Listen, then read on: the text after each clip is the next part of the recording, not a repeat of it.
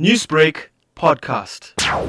The accused appeared in court earlier this week on the 19th of February.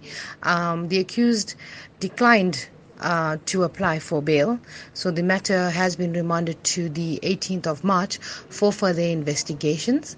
The accused will remain in custody. Newsbreak, Lotus FM, powered by SABC News.